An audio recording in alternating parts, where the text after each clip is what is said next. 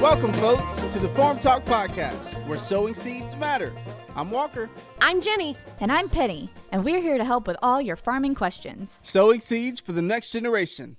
Today's topic is digging a deep well. Oh, that's good, Walker. Having a water source on the farm is so important.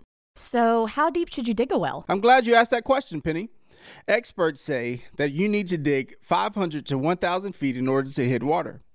That is a wide range, and it depends on the area in which you're digging. But the short answer is you have to dig deep to hit water. All this talk about water is making me thirsty. Ah, that was good. You know, that reminds me about what we learned in church. Jesus was thirsty. As thirsty as Jenny. And he sat down by a well and did something very unexpected. He asked for a drink of water from a woman who... Oh, I remember the story. She was a Samaritan woman, wasn't she? That's right. A Samaritan woman came to the well to get some water while Jesus was sitting by the well. He spoke to her and said, "Will you give me water?" She was surprised that he had spoken to her because she was a Samaritan and he was a Jew. Normally, Jews and Samaritans hated each other. In fact, it was rare for a Jew to travel through Samaria. They usually traveled around it, so they would not have to associate with the Samaritan people. But, of course, Jesus would never act like that. Jesus was always full of love and compassion for all people. And we should never act like that either. So true, Walker. Anyway, the woman asked Jesus, "How can you ask me for a drink because I'm a Samaritan?"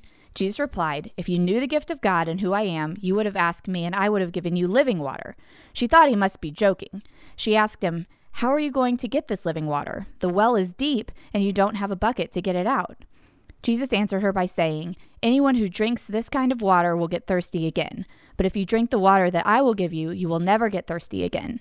In fact, the water that I give you will become like a natural spring that keeps running and running all the way to eternal life." The woman then felt a great longing within herself. She said, "Please give me this type of water so that I won't get thirsty anymore, and so I won't have to keep coming back to this well." Jesus then began to tell her about her life, even though she had told him nothing. She was amazed. You see, she had done many bad things in her life. Jesus knew about all of them, and yet he was still kind to her.